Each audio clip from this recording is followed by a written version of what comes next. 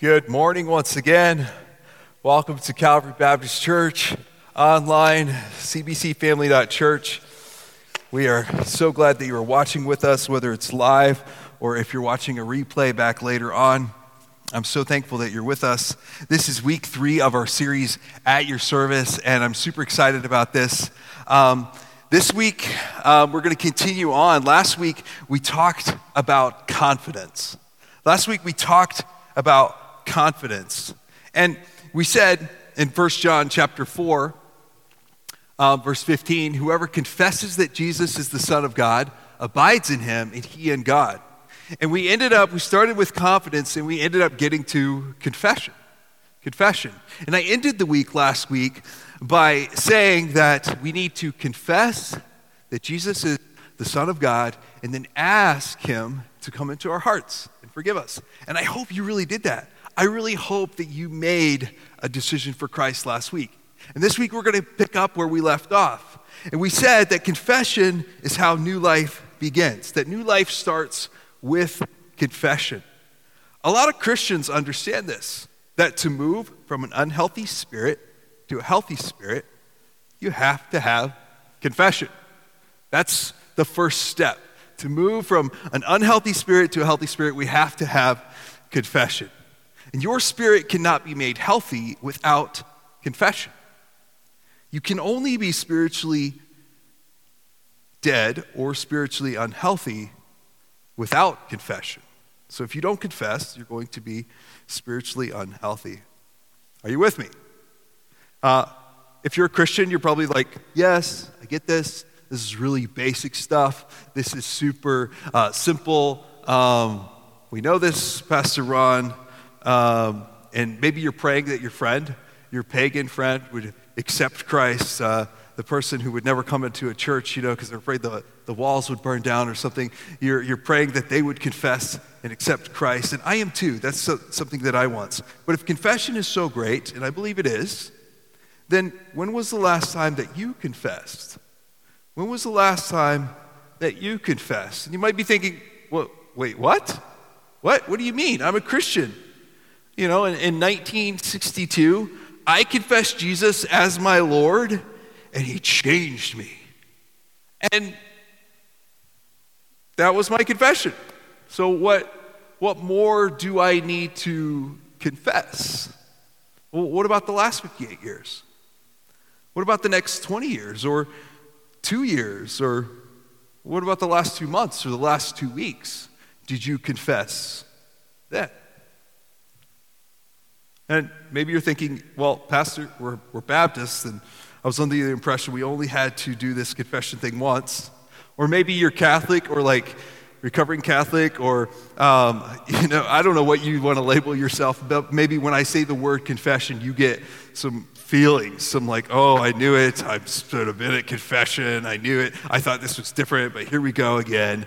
This like weight of shame or guilt about not going to confession. And that's not what I'm talking about at all. That's not the kind of confession that I'm talking about. The kind of confession that I'm talking about is, well, like we said, the first step to becoming a follower of Jesus and to ask for forgiveness. And what we do is God breathes life into us. We become a new creature in Christ, and God reestablishes our relationship with God. But then, just like 1 John 4 says, whoever confesses that Jesus is the Son of God, God abides in him and he in God. We confess that Jesus is the Son of God. What does that mean? What does that mean? Last week we talked about this, and I encourage you to confess your confidence in Christ, to confess that Jesus is the Son of God. But it's not just confessing that you believe that Jesus is God's Son. Confession is more than that. How many of you have siblings? There's nobody actually here, but you're online, and so I'm just imagining you're raising your hand in your living room. But how many of you have siblings?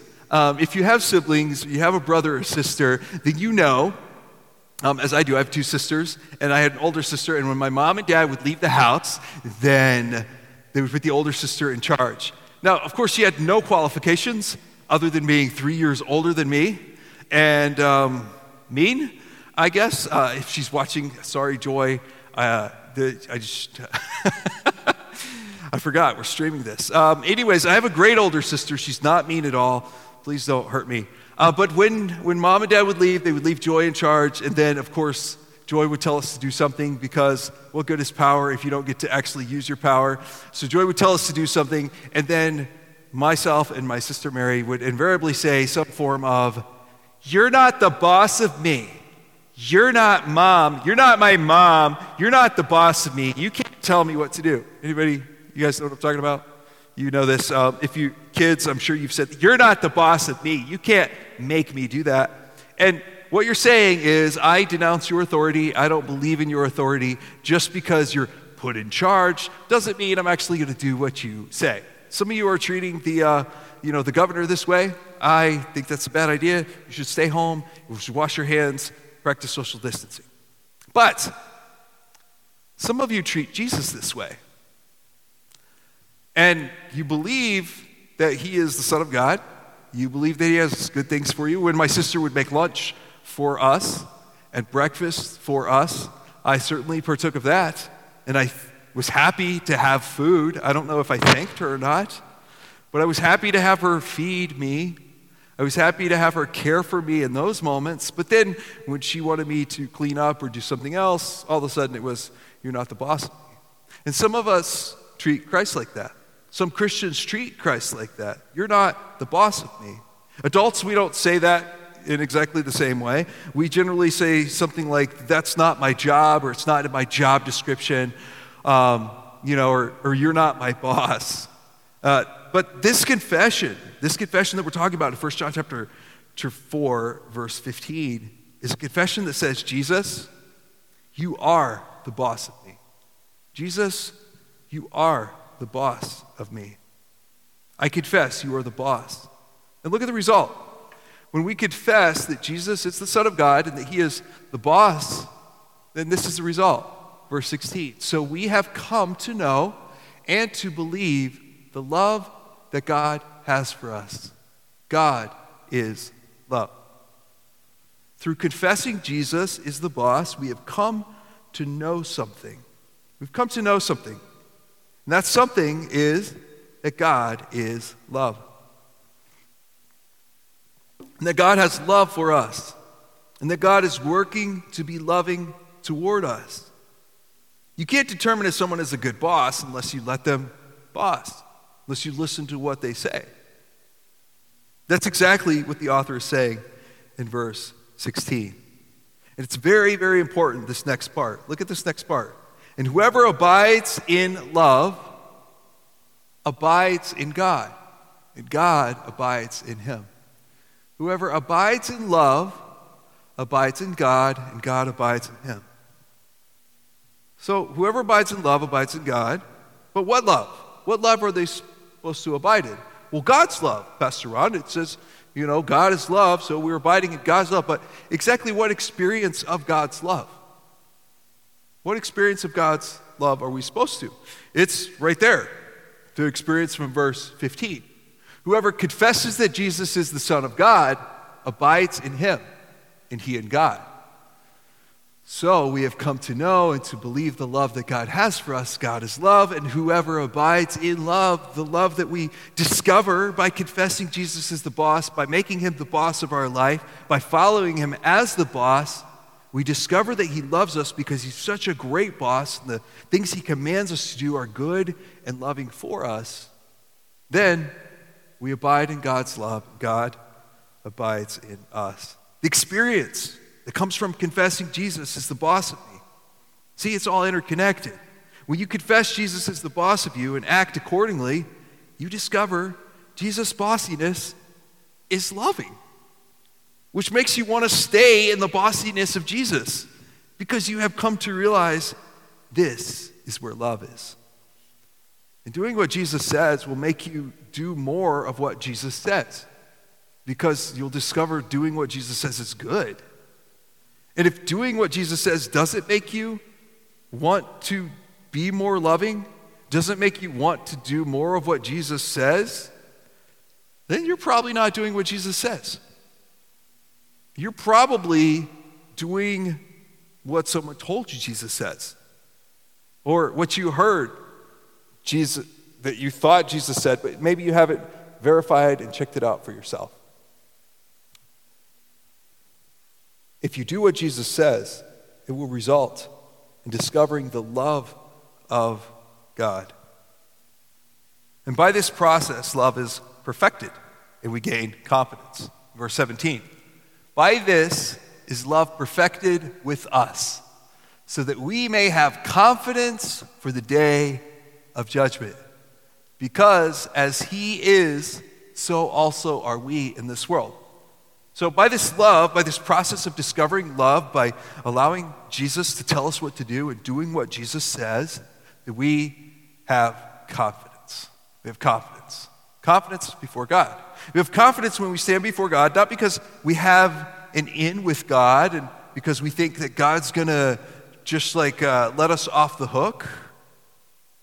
But, and that's part of the gospel, but that's not the part of the confidence that it's talking about in verse 17. The confidence that we have in Christ is that we have come to recognize that we behave as Jesus does in the world. We come to recognize that our behavior is like Jesus' behavior, and we like it. And so then when we stand before him on Judgment Day, we realize, I want what you want. You want what I want. My wants, my thoughts have become aligned to who you are and what you want, to your kingdom. That's what the kingdom of God is, embracing the bossiness of Jesus. And so when we stand before him in confidence, we're confident because not only do we want what Jesus wants, we want to be transformed like Christ has been leading us and already transforming us. We're excited for this last step. Because now we're going to have this moment, this ability. This is like the final thing where God's going to give us this power to finally be transformed and his love completely perfected in us and become like Christ in our character and in our inner qualities. So when we stand before Christ, we're excited to complete our training in this way of life. And that's why we're confident. So it turns out confession and confidence are really closely related. When we confess Jesus as boss, the result is we become more like Christ and grow in confidence. So do you currently feel confident that you live your current life like Jesus, perfected in love? That you do what Jesus would do? Do you feel confident of that? That you treat others with love? If you're not practically perfect, then guess what? You have some confessing to do. You have some confessing to do. So great. Let's all take some time, come to the altar, figuratively, because you can't really, you could go find a closet, a quiet space, and confess your faults to God in quiet where nobody hears about it and nobody would find out because, that seems to be the general Christian way that a lot of people do confession. They just go hide and confess, and hopefully it just goes away. We just try harder, and then it goes away. Dear God, I know I'm not perfect. Please forgive me for not being perfect. Amen. Is that what that looks like? No, not at all. In James chapter 5, verse 16, it says, confess your faults one to another and pray one for another that you may be healed. The effectual fervent prayer of a righteous man availeth much. Confess your faults in secret where nobody will hear, and you'll grow in your faith. Is that what it says? Not at all. You will be healed of your mistakes and weaknesses by secretly confess. No, not at all. In fact, we're supposed to confess our faults one to another. Confess your faults one to another and pray for another that you may be healed. See, confession is about admitting we're wrong and that we're not the boss and letting others know that we're sorry for what we have done. If you have offended God, then you confess to God. But if you have offended your brother or your sister, then you need to confess to them. Each time you do something to someone or become aware that you have done something to someone, then you should go confess to that person and seek forgiveness. And if they don't forgive, that's on them, provided you've done all you can, but you should confess. You should seek forgiveness. So, I'm going to wrap things up here, but I want to give you a little primer on how to confess, and then we'll have some homework. Okay, how to confess in 4 easy steps of confession. Number 1, confess what you did was wrong. I was wrong. I messed up. I was wrong. Confess what you did was wrong, not, oh, I didn't really mean it, and, I'm sorry you felt that way. I'm sorry you took it that way.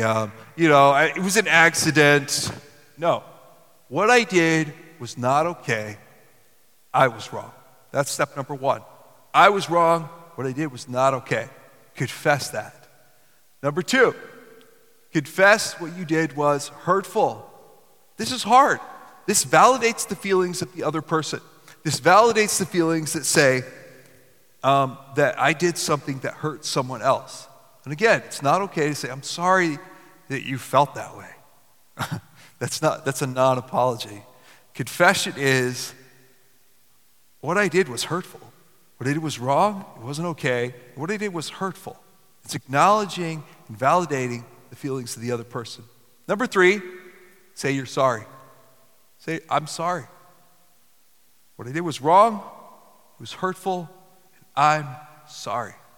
And then finally, number 4, ask for forgiveness. A lot of people skip this step. A lot of people forget to ask for forgiveness. They might even say, I was wrong, and I know I hurt you and I shouldn't have done that. I'm sorry. And then they just let it go. They don't do the last step and say, will you forgive me? Will you forgive me is super vulnerable because it's putting yourself in a place. You're putting yourself at the mercy of the other person. You're opening yourself up. You've left yourself wide open with no defensiveness, no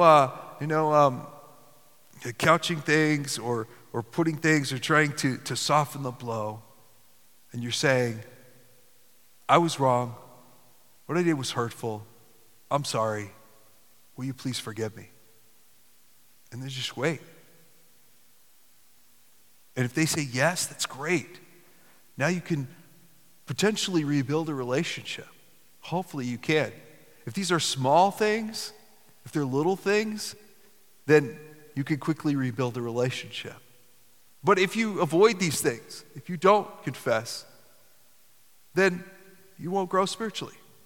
This is a regular part of a Christian's life.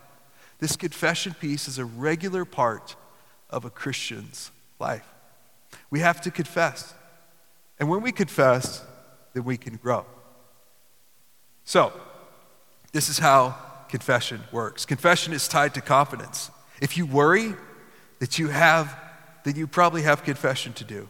If you have anxiety, then you have confession to do. If you want to experience more of God and more of God's love, then you have confession to do.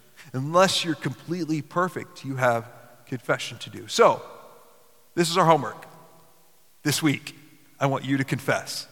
I want you to figure out what you've done when you notice things that you've done or someone tells you that you've done something. I want you to confess.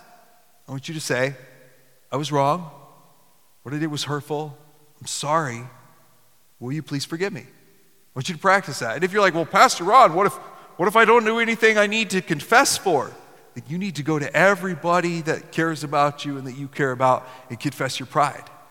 Because you probably have all kinds of pride if you don't think you need to confess. Because unless you're perfect, there's something still that needs to grow and to change. Unless you're perfectly following all of Christ's commandments and teaching with loving your neighbor as yourself, then you have something to confess. And this confession process is part of following Christ and growing in Christ. All right, that's your homework. Let's pray. Dear Jesus, I thank you for who you are. God, we thank you for your Son who died on the cross. Please forgive us where we fail. God, help us to confess this week to our brothers and sisters when we offend them, when we're unkind, when we're wrong. Help us to confess. Help us to learn what that feels like to confess and to abide in your love because we are following you. We trust you. Help us as we're in closer quarters with family and the people we care about. Help us to practice this and exercise this. In Jesus' name, amen. All right. Each week we take up an offering. If you were joining us on the live stream and just visiting, thank you so much for joining the live stream. Give us a like or a thumbs up. We really appreciate that from you.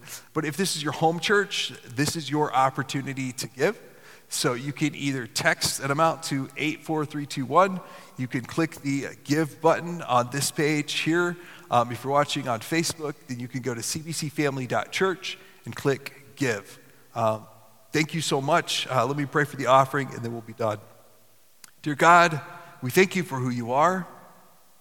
Please receive this offering as we give this morning. Receive our tithes and offerings to help broken people find hope. We pray these things in Jesus' name. Amen. All right. God bless. I love you guys. I'm praying for you. And we'll see you back next week.